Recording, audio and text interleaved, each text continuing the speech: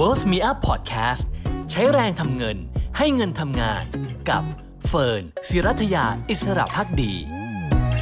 คุณผู้ชมเป็นแบบนี้อยู่หรือเปล่าคะพอเห็นตลาดผันผวนแบบนี้จะหยุดลงทุนก็กลัวว่าจะพลาดโอกาสพอจะลงทุนนะคะก็กลัวว่าตัวเองจะไม่มีเวลาปรับพอร์ตตามสภาวะตลาด2ข้อกังวลเหล่านี้นะคะอาจจะทำให้ใครหลายคนเนี่ยนะคะพลาดโอกาสในการสร้างผลตอบแทนจากการลงทุนได้ลงทุนนิยมวันนี้นะคะจะพาคุณผู้ชมมาลงทุนแบบคลายกังวลแล้วก็ไม่พลาดโอกาสในการสร้างผลตอบแทนกับกองทุนอัลฟาซึ่งเป็นกองทุนสำเร็จรูปนะคะซึ่งมี3 Key Feature หลักที่น่าสนใจค่ะ1ก็คือเป็นการกระจายการลงทุนในสินทรัพย์ที่หลากหลายทั่วโลก2ก็คือมีการปรับพอร์ตเชิงลุกตามสภาวะตลาดนะคะและ3ก็คือเราสามารถเลือกได้ตามเป้าหมายผลตอบแทนที่ต้องการด้วยโดย K-Bank Private Banking นะคะก็มีความโดดเด่นในแง่ของการจัดสรรเงินลงทุนโดยคำนึงถึงความเสี่ยงหรือว่า Risk Based Asset Allocation รวมถึงยังมีทางเลือกการลงทุนแบบใหม่ในการเพิ่มความสะดวกสบายให้กับนักลงทุนรวมทั้งไม่พลาดโอกาสในการสร้างผลตอบแทนจากการลงทุนระยะยาวค่ะก่อนที่เราจะไปลงรายละเอียดของกองทุนอัลฟานะคะเดี๋ยวพามาดูปัจจัยต่างๆที่จะส่งผลต่อการลงทุนในระยะต่อไปกันค่ะอย่างแรกเลยก็คือวัฏจักรการขึ้นลงของดอกเบี้ยสหรัฐนะคะอย่างที่2ก็คือแนวโน้มเศรษฐกิจยักษ์ใหญ่อย่างประเทศจีน3ก็คือภาพรวมการเติบโตของเศรษฐกิจโลกและสุดท้ายคือประเด็นเรื่องภูมิรัฐศาสตร์ค่ะซึ่งทั้งหมดนี้ก็จะส่งผลกระทบมายังโลกการลงทุนอย่างหลีกเลี่ยงไม่ได้แม้ว่าการลงทุนกับภาวะตลาดผันผวนจะเป็นของคู่กันแต่ก็ต้องยอมรับนะคะว่าจากสภาพเศรษฐกิจในปัจจุบันและตลาดการลงทุนในช่วงที่ผ่านมาหรือแม้แต่ในตอนนี้เองที่ดูเหมือนว่าจะคาดเดาสถานการณ์ได้ยากลำบากซึ่งสภาวะความผันผวนแบบนี้ก็น่าจะอยู่กับเราต่อไปเรื่อยๆเลยค่ะดังนั้นกลยุทธ์การลงทุนที่ทันต่อสถานการณ์และการกระจายความเสี่ยงจึงเป็นสิ่งที่สำคัญอย่างมากเลยค่ะโดยการลงทุนแบบกระจายความเสี่ยงนะคะจะแบ่งเป็น2ส่วนด้วยกันค่ะส่วนแรกก็คือส่วน Core Port ส่วนที่2ก็คือ Satellite Port นั่นเองนะคะเพื่อรับมือกับการเปลี่ยนแปลงที่เกิดขึ้นในทุกๆวันซึ่งโดยปกติแล้วผู้ลงทุนก็จะได้รับคำแนะนำให้กระจายการลงทุนไปยังกองทุนรวมทั้งหมดประมาณ 10-15 กองทุนในแต่ละช่วงเวลาค่ะและการจัดพอร์ตแบบ Core และ Satellite ก็ถือเป็นแนวทางที่ K-Bank Private Banking เชื่อมั่นแล้วก็ให้คำแนะนำนักลงทุนมาโดยตลอดนะคะซึ่งในแง่ของการจัดสรรเงินลงทุนก็จะใช้หลักการ Risk Based Asset Allocation หรือว่าการใช้ระดับความเสี่ยงที่ผู้ลงทุนรับได้เป็นตัวตั้งต้นหลักและใช้ข้อมูลความเสี่ยงโดยเปรียบเทียบสินทรัพย์แต่ละประเภทในการจัดพอร์ตและปรับสัดส่วนการลงทุนค่ะที่สำคัญนะคะตัว Risk Based Asset Allocation เนี่ยจะมีความยืดหยุ่นในการกำหนดสัดส่วนการลงทุนในแต่ละสินทรัพย์เนื่องจากว่าสัดส่วนในการลงทุนเนี่ยก็จะเปลี่ยนแปลงไปตามภาวะตลาดและความเสี่ยงของสินทรัพย์ที่เปลี่ยนไปค่ะซึ่งก็จะพิจารณาความเสี่ยงของสินทรัพย์จากข้อมูลสถิติเป็นหลักนะคะซึ่งในระยะยาวผลตอบแทนของสินทรัพย์ทุกประเภทจะขึ้นอยู่กับวัฏจักรของเศรษฐกิจในอัตราที่ไม่เท่ากันนั่นเองแต่อย่างที่บอกไปตั้งแต่ต้นนะคะการที่ตลาดเปลี่ยนแปลงเป็นรายนาทีแบบนี้เป็นรายชั่วโมงในบางครั้งและไม่อาจจะคาดการณ์สิ่งที่เกิดขึ้นได้ในอนาคตอย่างปัจจุบันทำให้นักลงทุนเนี่ยไม่สามารถที่จะ follow ตามคำแนะนำไม่ว่าจะซื้อเข้าขายออกหรือว่าสับเปลี่ยนกองทุนแต่ละกองได้ทันเวลาค่ะและนั่นจึงทำให้พลาดโอกาสในการสร้างผลตอบแทน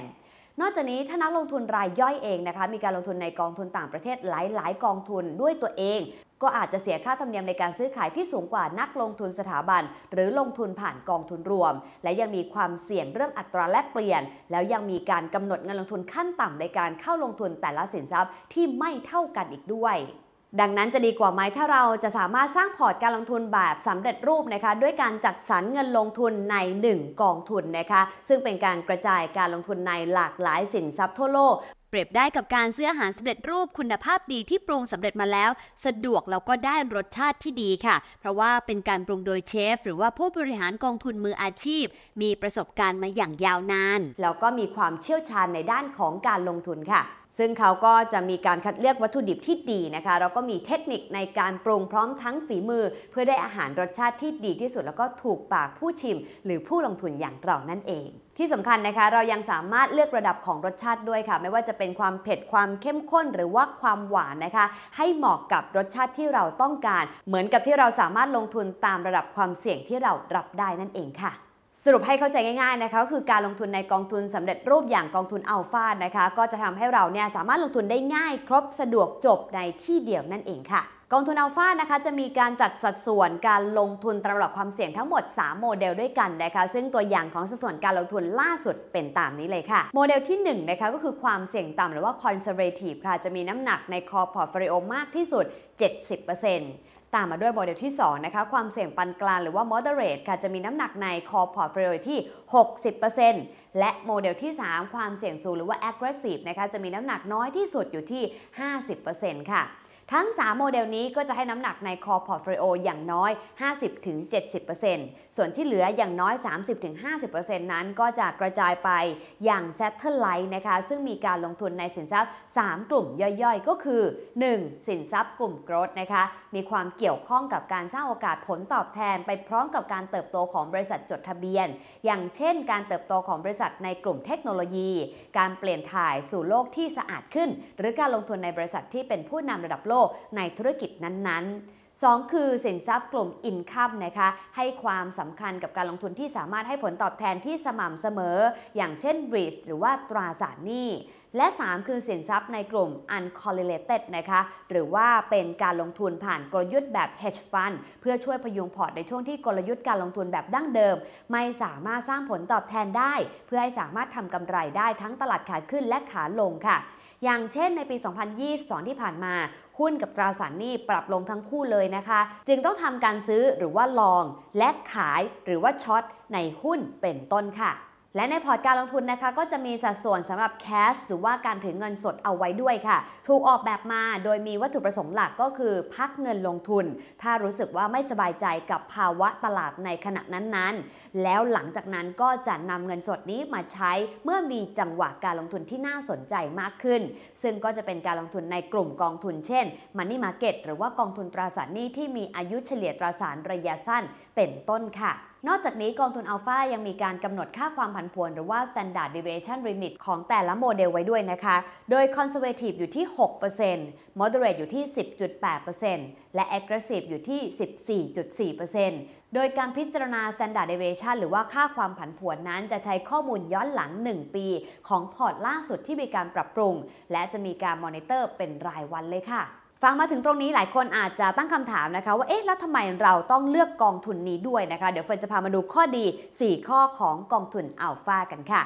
ข้อแรกเลยนะคะก็คือลงทุนแบบ asset allocation กระจายการลงทุนในหลากหลายสินทรัพย์ซึ่งจะทำให้นักลงทุนรับความผันผวนของเศรษฐกิจได้ดีกว่าการลงทุนในสินทรัพย์ประเภทใดประเภทหนึ่งและยังมีการแบ่งพอร์ตการลงทุนเป็น core portfolio และ satellite หรือพอร์ตหลักกับพอร์ตเสริมเพื่อรับมือกับสภาวะตลาดที่เปลี่ยนแปลง2คือเปิดโอกาสการลงทุนในสินทรัพย์หลากหลายประเภทค่ะไม่ว่าจะเป็นหุ้นตราสารหนี้พันธบัตรหรือว่าสินทรัพย์ทางเลือกที่ต้องใช้เงินลงทุนสูงคัดสรรกองทุน best in class โดยทีมผู้จัดการกองทุนพร้อมที่ปรึกษาการลงทุนและบลจ.พันธมิตรชั้นนำระดับโลก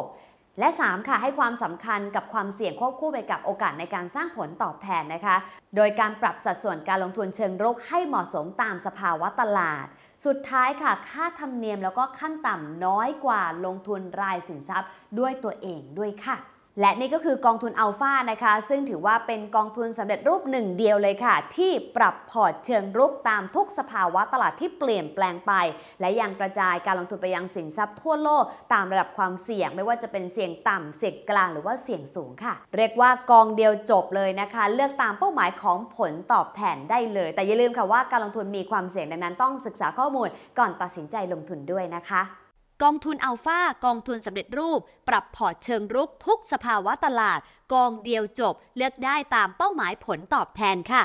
ส่วนใครที่สนใจนะคะก็สามารถติดต่อหรือว่าสอบถามรายละเอียดเพิ่มเติมได้ที่ KBank Private Banker ที่ดูแลท่านอยู่นะคะหรือว่าที่ KBank Private Banking Contact Center 02 888 8811 ได้เลยค่ะ